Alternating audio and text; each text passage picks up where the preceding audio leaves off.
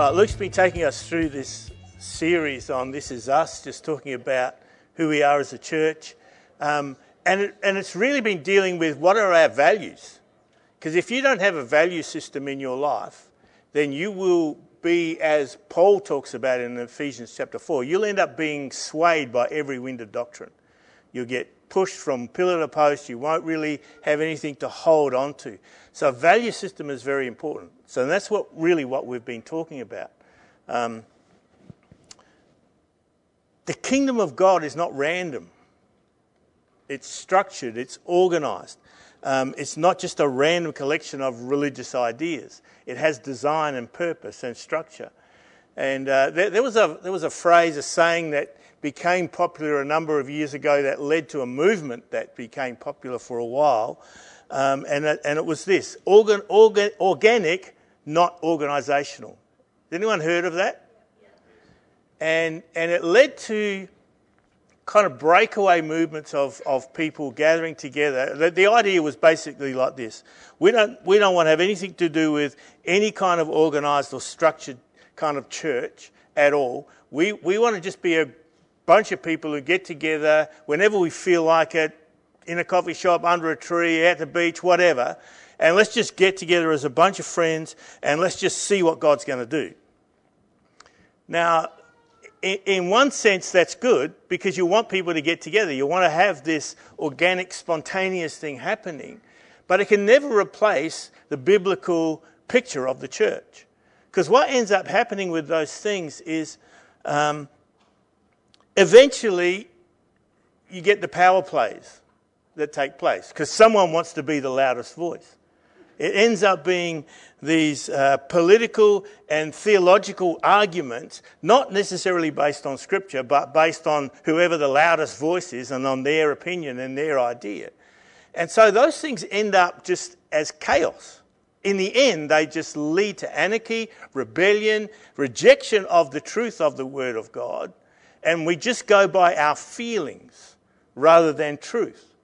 Right? That's not a good picture of the church that Jesus came to establish. Everything in the kingdom has structure. It has design. God created everything with structure. If you look at a tree or a leaf, you can see that's an organic thing, but it has structure. A tree has roots that draw nourishment out of the earth. It has a trunk for strength. It has branches and stems. It grows leaves that, to produce fruit and flowers and everything. Leaves have a structure. If they didn't, they just wouldn't function properly. The tree wouldn't function. You and I have a skeleton that your muscles and everything else hang on. It's there to protect your vital organs. It's there to hold you upright. It enables you to walk and get around. If you didn't have it, you'd just be a bag of skin. You'd just be like an amoeba laying on the ground. You wouldn't be able to do anything. No, we need structure. We need design. Heaven has structure. You've got the Father, the Son, Jesus, and the Holy Spirit. All are equally God. All are equal. All are God. That's why when you read in Isaiah and Ezekiel and in Revelation where it has these songs, holy, holy, holy, worthy, worthy, worthy, glory, glory, glory. It's worship going to all three. And yet they are intrinsically one but three. Don't ask me to explain that. We'd be here all day. But there is structure in heaven. Because we know, especially when Jesus walked the earth, he submitted himself to the Father. He said, when he was in Gethsemane, he says, not my will be done, but yours, O Lord. He only did what he saw the Father do. He spoke what he heard the Father speak. The Holy Spirit, equally God, worthy of worship, deserves our worship, but his role on the earth, much of what he does, is to direct our focus to Jesus and to direct our worship to Jesus. But he is equally God. And so God has structure within the Trinity, within heaven itself. All honour God. The angels worship him. They're there to do his bidding. There are other created creatures. There's mankind. We're there to honour him and honour his word. To govern is to administrate, to rule, to guide. It's the dominion of something. A government is the executive policy-making body. The Trinity in heaven is the executive governmental policy-making body. But on earth, and here's the exciting good news, folk, is that God has decided to actually extend that body to include you and I. Isn't that good news? That God himself, the Son, the Holy Spirit, and his church is the executive body to exert governmental authority and dominion on this planet. Wow, that's a privileged position to hold, isn't it? Heaven is ruled by what comes out of the Word of God. What happens on earth, this earth is ruled by what comes out of the Word of God, but also by what comes out of your mouth. There's power in our words. Look at this. Hebrews 1 verse 3 says, all things are sustained and held together by his word. The world was created by his word. In the beginning was the word. Through that word, all things came into existence. That word became flesh and lived amongst us. Who was it? Jesus, full of grace and truth. The word of God is full of truth. 1 Peter 1 says we've been born again through the enduring word of God. We've been made clean by the word of God. John 15. John 17, we've been sanctified through the word. Colossians 3, Paul says, let your lives be filled, let your hearts be full of the word of God.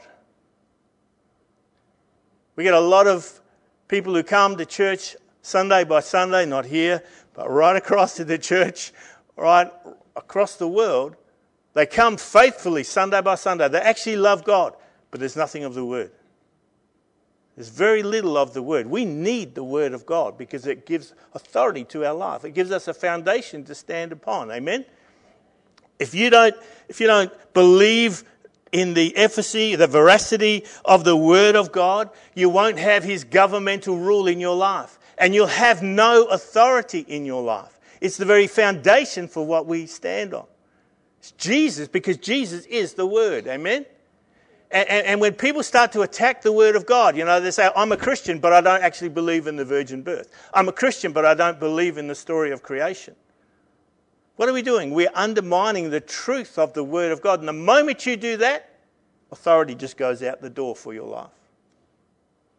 And so we want to be a church and a people who believe in the government of God. Even the devil has an authority structure. Paul writes in Ephesians chapter 6, and he talks about principalities and powers. He's just copied it from God. An authority structure that's there. In Romans chapter, Matthew chapter 8, the story of the Roman centurion. He comes to Jesus and he says, Jesus, my servant is sick. And Jesus says to him, okay, well, I'll go. I'll go to him. Because this guy believes in what Jesus can do. He's heard the stories. Maybe he's even seen with his own eyes what Jesus can do. The authority, the governmental authority that he carries over sickness. And so Jesus says, I'll come. And the guy says, no, you don't need to come. Jesus, just say the word. Just speak. And I know that as you speak, my servant's going to be healed. And Jesus is just amazed. He says, I've never seen such faith as this. He believed in the spoken word. But here's what he says. He says, I'm a man under authority. So I know you have authority, so just speak. Man, there's such power in the spoken word of God. Jesus gave authority to his disciples. In Matthew 10, he calls his disciples together and he gives them authority to speak his word, to go and preach. But not just that. He says, as you preach, go and do this. Heal the sick, cleanse the lepers, drive out demons, right? Raise the dead. Freely you have received, freely give. Jesus had been giving them life-giving truth through his words. And when they stood on that, suddenly governmental authority comes into their life and they're actually able to go and actually release the governmental authority, the dominion of heaven's rule into people's lives. And that's what Jesus did everywhere he went. See, sickness and disease is not from heaven. That's from another realm.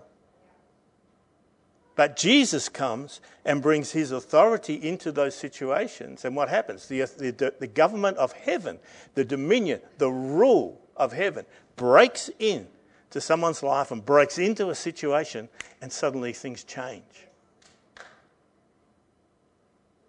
And that's why it's so important for us folks to feed on the Word of God and be filled with the Word of God, because it carries the governmental authority.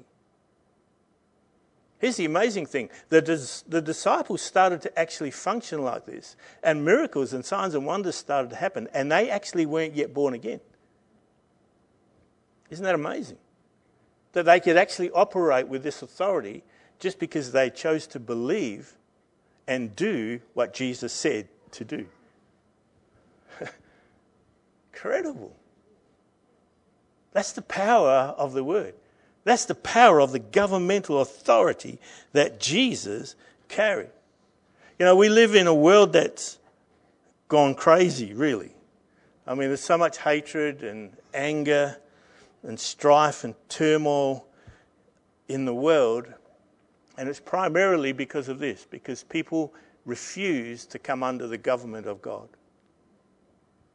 They just refuse to come under his authority and under his government. They refuse sometimes to recognise any form of authority. You know, in Australia we've got three primary forms of government, don't we? We have local government, our local councils, we've got state governments, and we've got federal government. All three are meant to work together, if you're lucky. It's been quite a disappointment. I don't know about you, but it's been a disappointment to me to see the way that the media and other people have attacked our Prime Minister over the last number of weeks because of the bushfires. It's like they're blaming him and accusing him of running out and actually lighting matches and starting fires. I mean, that's ridiculous. The truth is that it's the local councils and state government that are actually meant to look after all that burn off of excess fuel and all the rest of it. It's not the federal government's responsibility. They step in when they need to. But there's all this finger pointing. And the reason for that is because there's a fourth area of government. Did you know that? It's not just federal, it's not just state, not just local government, but there's a fourth, and this is the one that all other governments stem from. And it's this. It's personal government. See, we live in an age of entitlement. It's all about my rights, but people don't want to take responsibility. I think they've arrested some 200 odd people for lighting fires over the last couple of months. That's crazy. People just not taking personal responsibility. And if we don't take that personal responsibility for our own lives and our own actions, our own decisions, chaos. No government authority even in your own life. The sad thing for me is that it happens even for believers.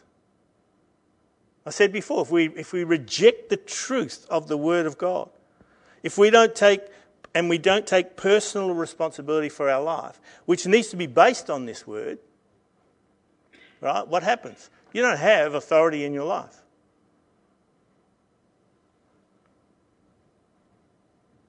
Oh, but Tony, isn't this Christian life meant to be just happy-go-lucky and all nice and organic? And yeah, man, it's supposed to be full of joy and full of peace, but it needs to have structure. Isaiah 9, says this, "For unto us a child is born, a son is given, and the government shall be upon his shoulders.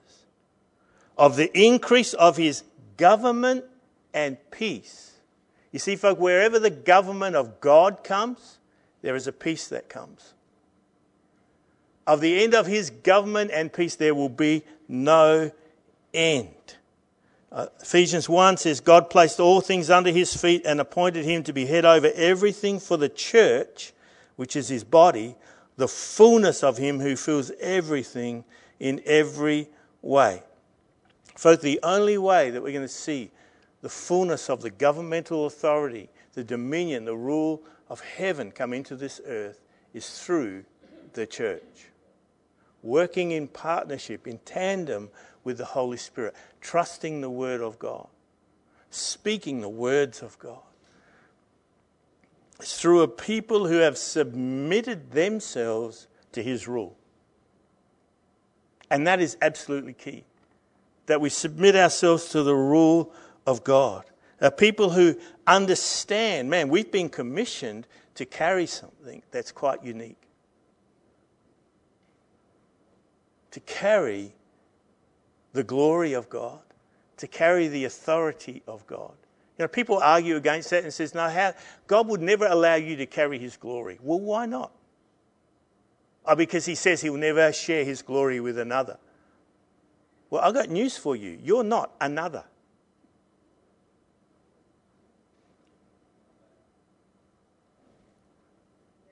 You're not another. You've been made one with Christ. Your life is hidden in him and he is in you. You are now one spirit with him. So you're not another. Isn't that good news? Man, that's amazing. So God places his glory and his authority upon us. And it's no good doing that if we don't do anything with it. See, not doing anything with his glory, not doing anything with his authority is actually being irresponsible. We're not taking on our responsibility to actually use what he has given to us. Amen? I'm getting a little bit sidetracked, so let me just come back. All right. I would normally just do this in a different type of setting. Normally this would be a kind of a leadership thing, or on a Wednesday, not a Sunday, because it is kind of bit more of a teaching kind of thing. But I think it's important for everyone to understand God's authority structures, God's design and plan for the church. In the Old Testament, we see God establishing his authority structures right from the start. Right, you go back to the book of Genesis. He does it with family. He does it with people groups, tribes, nations. He does it with Israel, his chosen nation. And those who are in authority, those authority structures consisted of elders who were kind of the older, experienced people. You can read it all through the Old Testament. They would be the people who would sit at the city gates, and they would make decisions as to who could enter and who would leave. All the business transactions of the city. You had judges who would judge on civil matters. You had the religious leaders of the day, the priests, who would judge on spiritual things. Then later you had kings and priests and so on, kings and princes and stuff. But over time, you can see this kind of, sometimes there were good leaders, sometimes bad ones, and if there were bad leaders, then the nation suffered. But there was a period in history in particular from where you get to the end of the Old Testament to the beginning of the New Testament. You have a 400-year gap.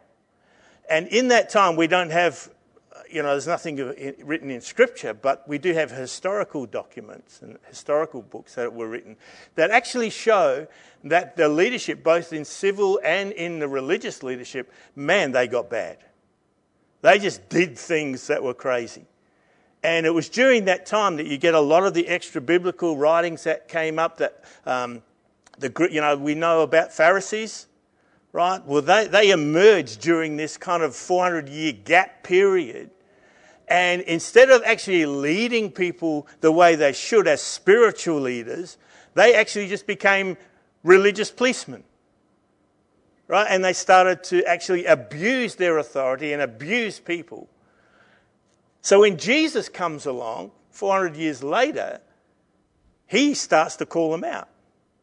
So you can't do that to people. You can't lord it over the people like this. You can't abuse them. You're nothing more than hypocrites. And so he just calls a spade a spade. He starts calling them out for what they're doing. And then he does something interesting. He chooses 12 disciples. And then later on he designates them to be apostles, sent ones. Now why did he do that? Did he just want to have a few mates around? No, he did it because he knew what was coming.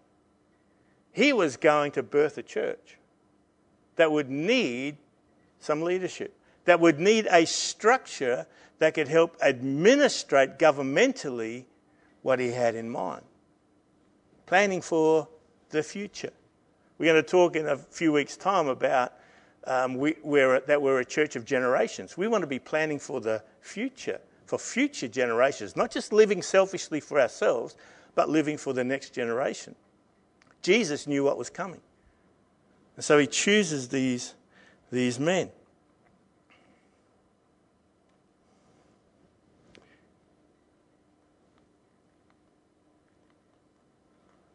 Ephesians 2 says this, consequently we are no longer foreigners and aliens, but fellow citizens with God's people and members of God's household, built on the foundation of the apostles and prophets, with Christ Jesus himself as the chief cornerstone. We're not a wandering, purposeless people. We're being built together on a foundation of biblical truth. In him, verse 21 says, the whole building is joined together and rises to become a holy temple in the Lord. And in him, you too are being built together to become a dwelling in which God lives by his Spirit. So that's the organic.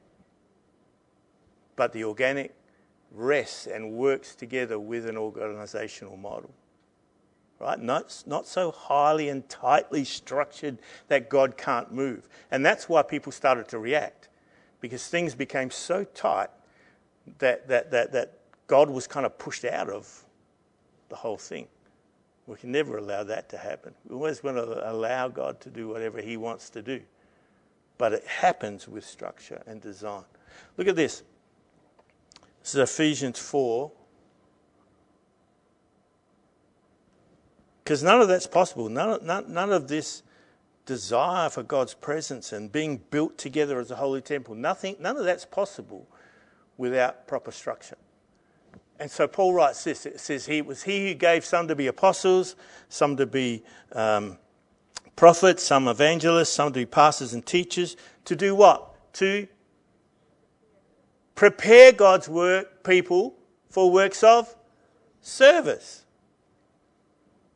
Prepare God's people. Are you God's people? Then what are we to do? Serve. Now that doesn't mean just doing any little menial task. It can include some of those things. But it's serving the purposes of God. It's serving in the life of the church to release the government of heaven into the earth. And he says that these guys are to equip us, to prepare us so that we can actually minister. Because that's what it's talking about. That all of us are ministers. Why did instead of actually just calling people up to be prayed for this morning and have one person, the pastor, pray for each one, why did we have people raise their hands and then the rest of you gather around them? With a confidence that you can actually pray for those people and see something happen. Because over years we've been equipping you, building your faith in expectation that something can happen, that you are a minister so that you can serve. We're all in this thing together. Amen?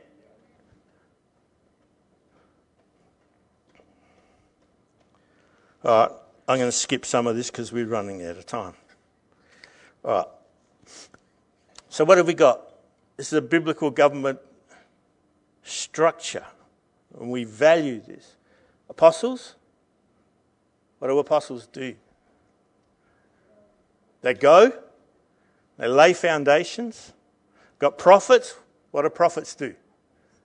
Prophesy. Is that all they do? Their main role, we just read it, is to equip the rest of us so that we can serve, prophesy. But that doesn't necessarily mean that we're all there grabbing a microphone, standing up and giving some prophecy. It actually means to live prophetically. That we can all hear God. And that we're all being equipped to be a mouthpiece to speak His word.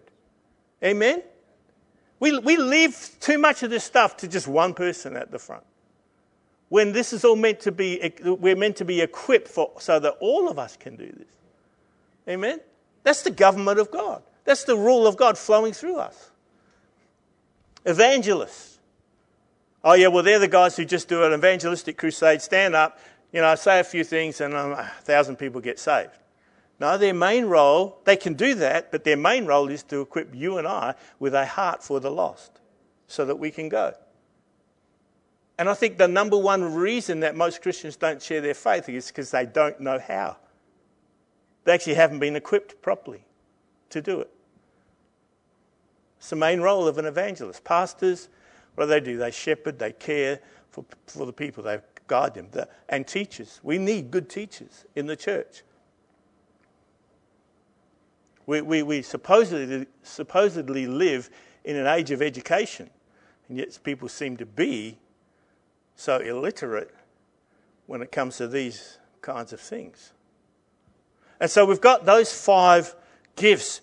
Now, if you're lucky enough to be in a really big church, maybe if you're really lucky, you might see all of those 5 operating well, or people standing in the office of those gifts. But most churches don't have that broader mix, which means that most of these ministries they're designed to actually travel and to go from place to place so that they can lay in these foundations and help equip people in this way. So what we see in Acts chapter 13, Paul and Barnabas get released as apostolic men. And as you see Paul's journeys continue on, he forms a team that has most of these kind of ministry gifts so that wherever he travels and as he's establishing and strengthening churches, he can help actually equip people properly. And depending on the maturity level and what's in place in those particular locations, sometimes he might stay there for a few months, 3 or 4 months, 6 months. Sometimes he might stay there for a couple of years while he's building in these essential foundations. And we've spent a lot of time building in foundations into this church. But later on, what you see him starting to do, and actually he starts to do it straight away, as soon as he starts planting churches, as soon as he's starting to go into places, he appoints what the Bible calls elders. And so every place he goes, every church that he plants, he leaves them with a group of elders to lead that church. Now, depending on what kind of religious or background you have, you might have different ideas as to what an elder actually is. I think for many people, we've kind of relegated that term down to someone who might just be an usher or be on a committee or hand out hymn books or do something like that. But that's not a biblical understanding of what an elder is. And I know I've taught this, so I'm pretty sure most of us probably know this, but there can be people here who have never actually seen this. In Acts 15, when Paul goes to Jerusalem to actually have it out with the apostles there because they're starting to throw out some crazy doctrine. They're starting to mix old covenant law practices with new covenant, with the gospel. And Paul says, hey, none of that. He goes to Jerusalem and it says he met with the apostles and elders. And elders. So everywhere he goes, he appoints elders. We see this in, can Okay, let's get rid of that. In Acts chapter 20, he goes to Ephesus and he sends for the elders of the church. Right?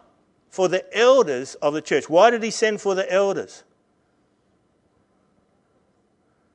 Because the elders were the leaders of the church.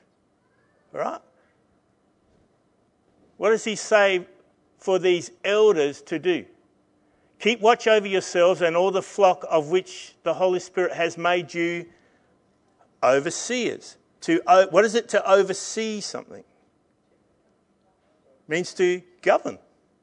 Means to rule. Right? To administrate something. And then he says it's the same group of people. Elders who are to oversee, to administrate and to rule. And then he says to this same group of people, be shepherds of the church of God.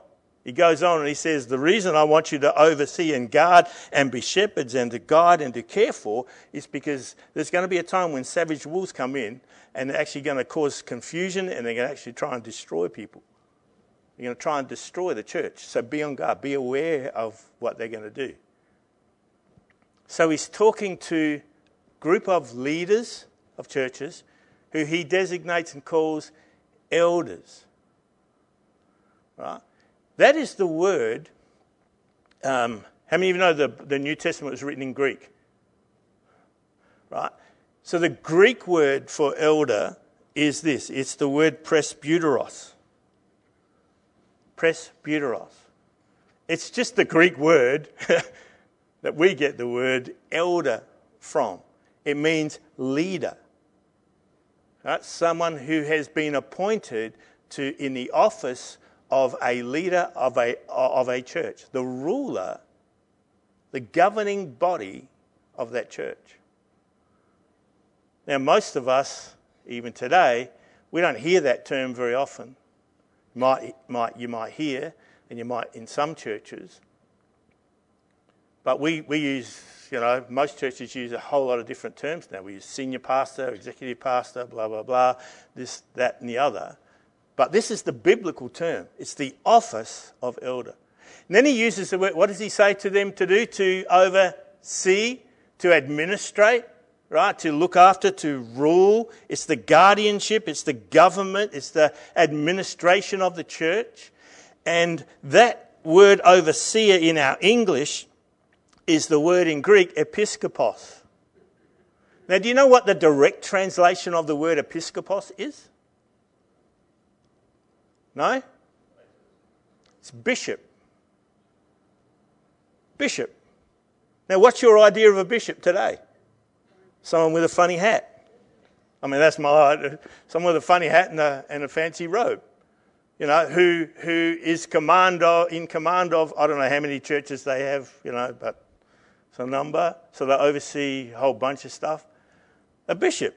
But according to what Paul says, an elder, someone who's appointed as an elder in the office of the leader or leaders of that church, they are bishops.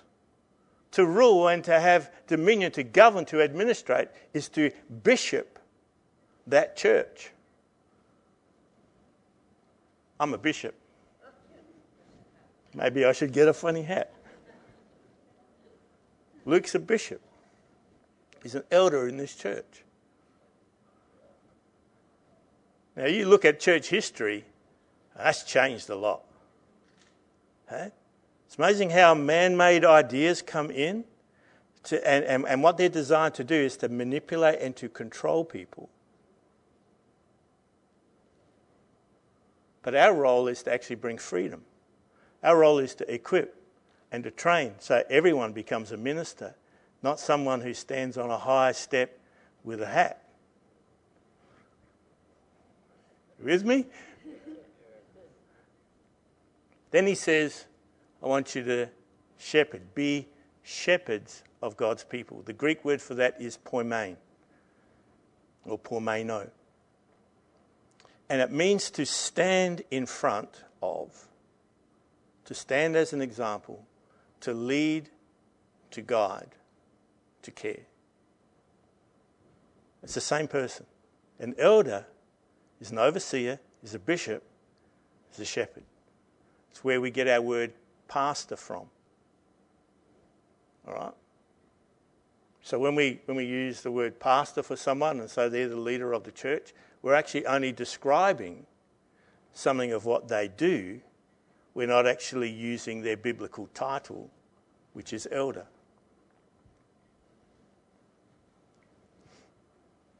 I know it's not that exciting. I'm sorry.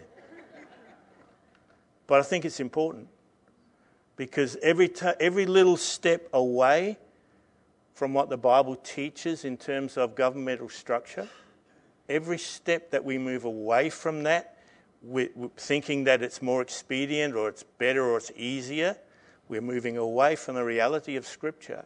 Every time you move away from the reality of Scripture, you're undermining it and you're losing authority. You're establishing man-made avenues of authority, but not God's avenue of authority. And that's why, I mean, we never fight over these things with other people.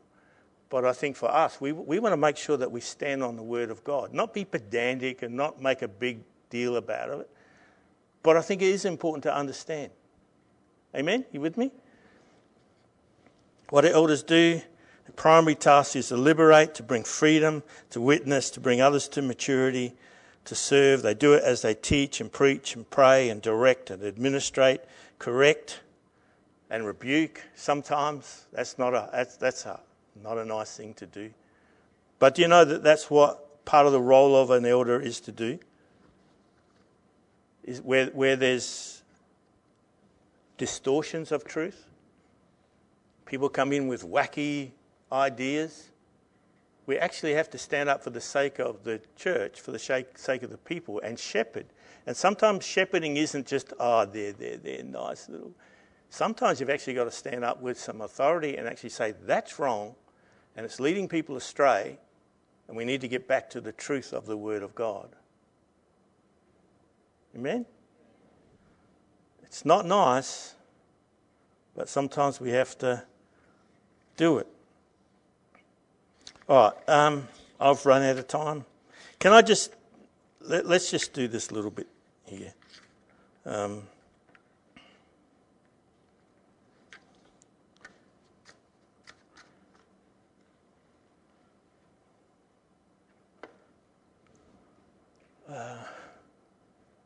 can write down Hebrews 11, verse 7, Hebrews 13, verse 7, 13, verse 17 as well. It's an important scripture.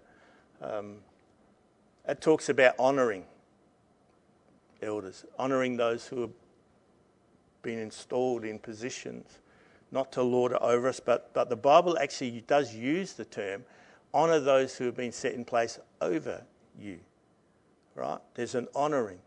And if you read verse 17, it actually says, elders are worthy of double honour, especially those whose role is to preach and teach.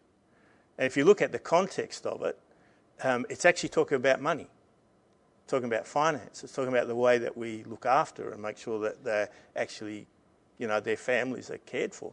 It says they're worthy of double honour. I think there needs to be practical honour.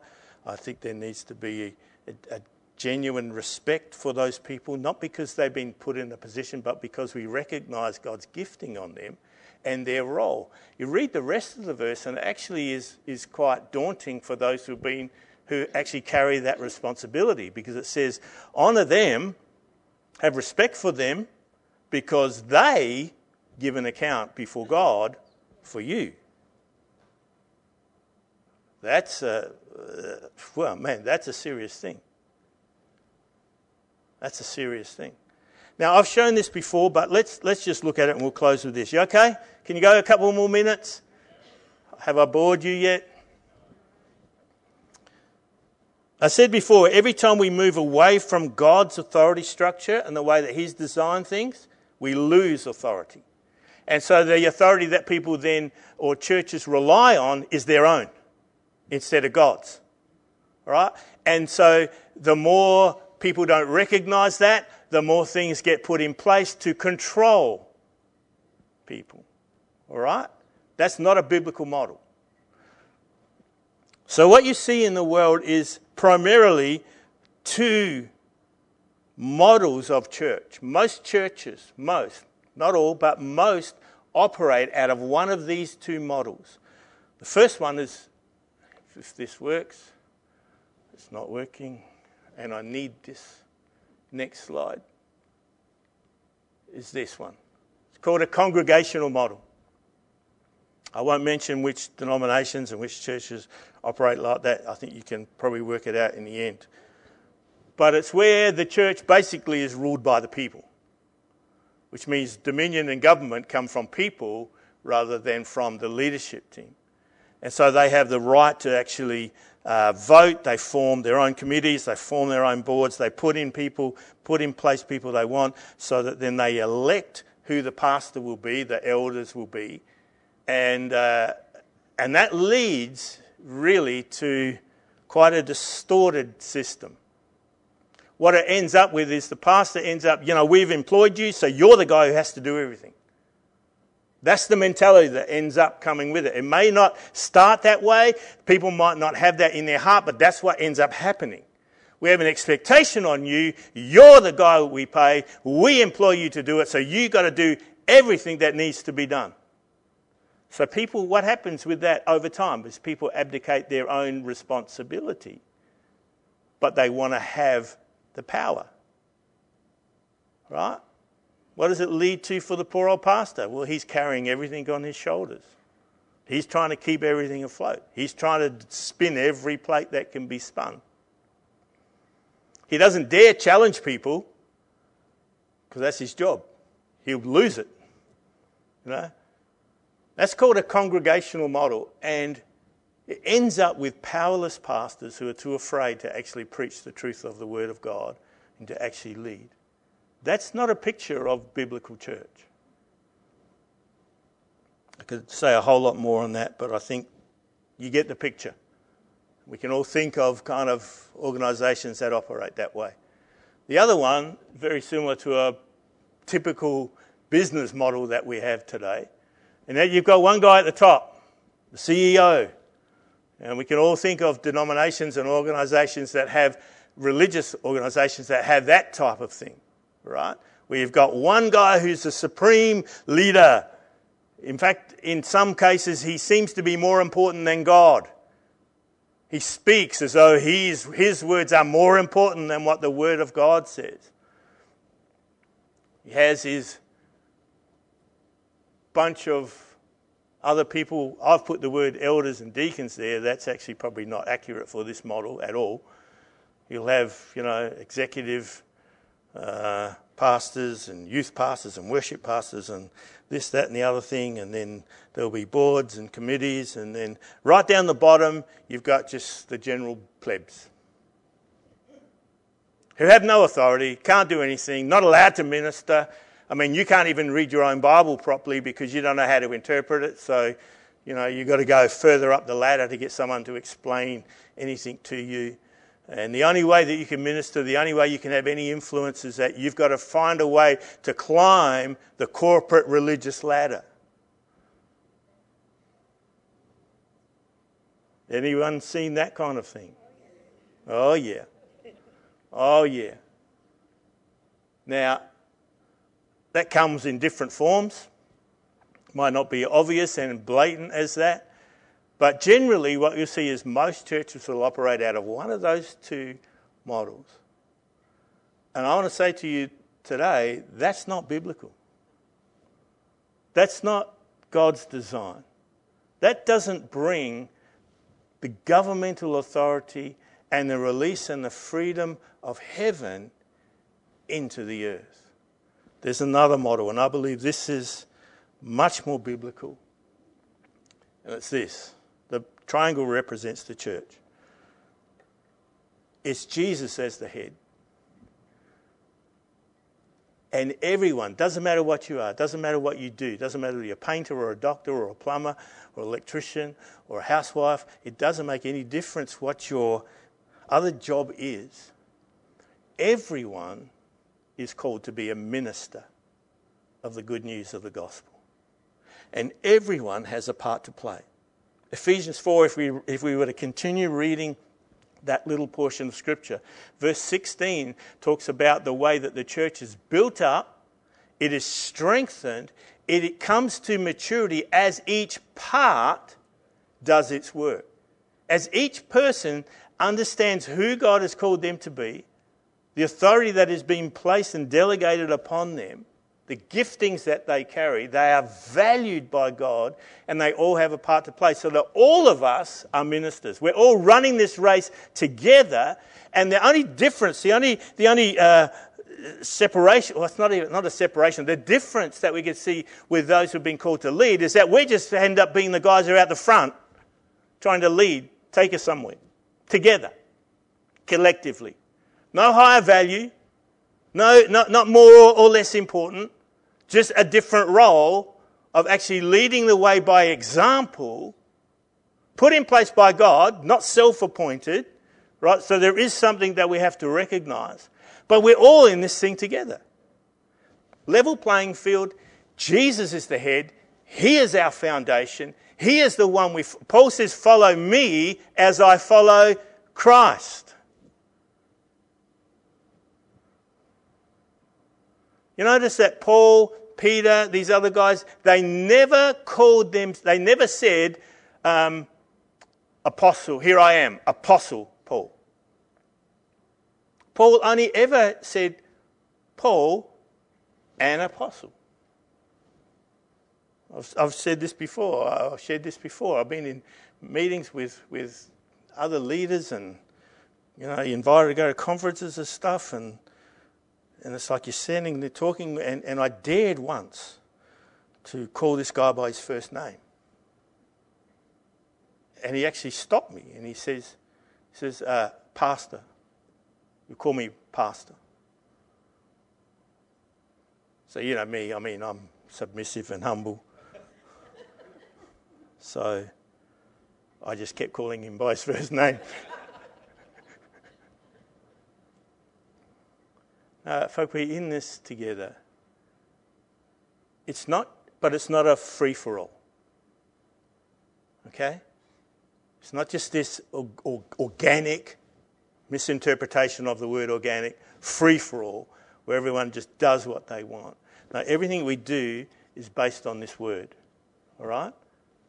But it's done within a structure of government. And the biblical structure of government, the highest governing authority in the church, are elders who work together because they haven't got everything they need in one package. They work together with recognised apostolic ministries when it's needed to come in. And the way that those apostolic ministries work is primarily to build in foundations. That's what you see Paul. If he thought there weren't foundations, strong foundations in the life of a church, he would spend more time there. And the churches, once they were established, he would only occasionally visit or write back to, because he didn't need to keep going there because those foundations were established. He wanted to move on to fresh ground and start again. All right? So there's a time and there's a season for certain types of ministry. The bulk of the ministry comes through the elders and through people as they are equipped to minister. That's why I'm not the only voice that you'll hear here. And it isn't just Luke. It's others. Kay will preach. Lucian will preach. Other people. We have an open mic policy. You got something that you feel God's put on your heart to share? Hey, come. It's not closed. Everybody has an opportunity to minister. That is a biblical governmental model of church. It's a value that we hold to. This is us. We hold to this as a value because we recognise biblically what it releases into the church and through the church. Amen? So is that helpful? I know for many of you you've heard it before. It's good to get refreshed, but for those of you who have never heard it before, I think it's very important. Right? Might seem a bit tedious to go through, but I think it's very, very important. Amen. Bless you guys. If you can get down and have a picnic lunch with us, please do so. Otherwise, we've got coffee and tea. And it's around the corner, behind the curtain, or out in the foyer, I'm not sure. All right. Have a wonderful, wonderful week. Bless you. Keep praying for Farnas. We want to see absolute breakthrough with that man. All right? Bless you.